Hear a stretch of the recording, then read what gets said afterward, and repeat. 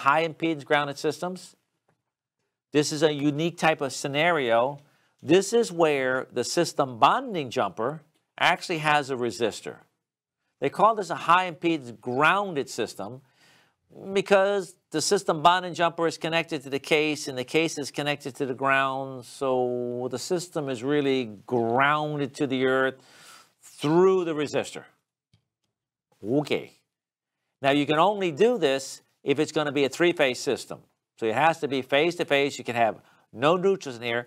And now there's advantages to high impedance grounded systems, and that is that, let me see if I have a picture here. In the event of a fault, the fault current leaves the source, travels on the effective ground fault current path, and travels up this impedance resistor here. And if it's 277, it might be 277 ohms.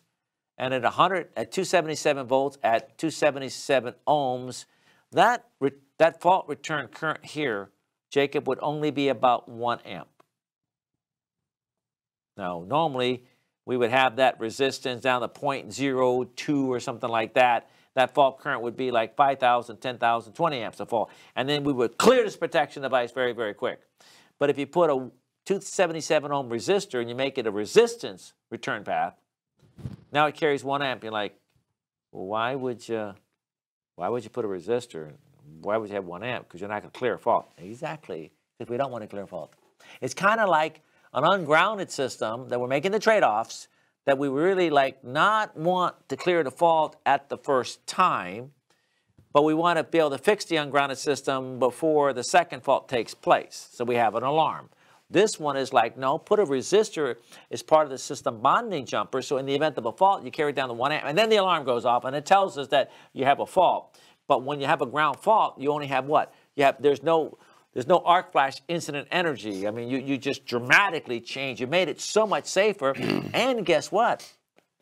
The system is grounded, which means what? All that energy that gets in there because of beam-ins, all those 8 conditions, they keep bleeding off because it's high frequency and it goes on the outside of that resistor and it has no effect at all. This is the best possible system you could possibly have if you have a three-phase system. You don't need a neutral, but then you can drive your line of neutral loads by putting a transformer. Brian and then Eric. I was going to say, I have, and I don't know if this is common for you guys, but I've seen these actually more often than I've seen ungrounded systems. High resistant grounding is, I think, a lot more common than ungrounded systems are. I agree with that. Right, we use these exclusively in the chemical plants on our 40-volt systems. And so let's just say we had a process that had 2 pumps, A and a B pump, and they're in parallel. So if the process is running on A pump and ground fault comes in, we trace it to the A pump, the system never shuts off. Okay, we get an alarm, system still runs. We call operations and say, hey, look, can you transfer it to the B pump? They transfer it to the B pump. We shut down the A, replace the motor.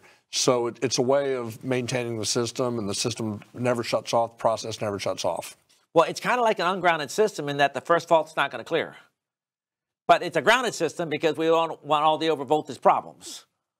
So, I mean, it's like, but we can't get line to neutral loads. So, like what you said, I mean, you're trading problems, right? Which is better? Well, I like that thing not to be cutting off, and I like to be warned. And I'm willing to trade off that I have to put a transformer if I need to get some line to neutral. Yeah, I was going to say, and then you just put a transformer when you need line to neutral loads.